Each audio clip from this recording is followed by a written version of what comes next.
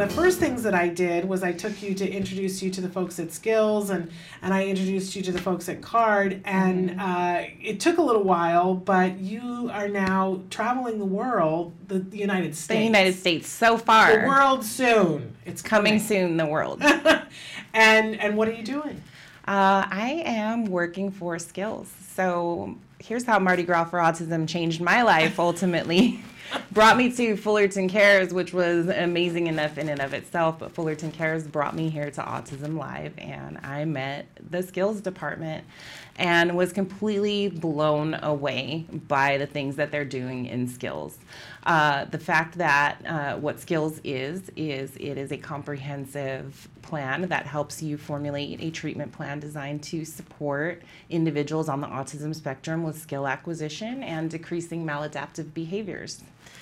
And so when you get on a plane to go someplace, who are you talking to? What are the things? I don't even know, because I now you work pretty much across the hallway from me. I said I wanted to work with you, near you, but everybody always says you must be so thrilled that she's there and you were so excited about it. I never see you. Between me being gone and when we are both here, our heads are down working as fast as we can so we can get done what we need to get done and get home to our kiddos, which I totally get and respect. But you are gone a lot of the time, and I don't even know what you're doing. I just see the food that you eat when you post pictures. I am a food Instagrammer. I have to admit it. And you're posting some great pictures of food, but I know what the work you're doing is amazing. I just don't know what it is. The work is amazing. So what's amazing about Skills and what made me drop everything and to go work for Skills is it is such an amazing tool that is helping parents, ABA professionals, and special educators all over the country and globally as well. It's helping them design treatment plans or educational plans for children on the spectrum based on a very comprehensive assessment.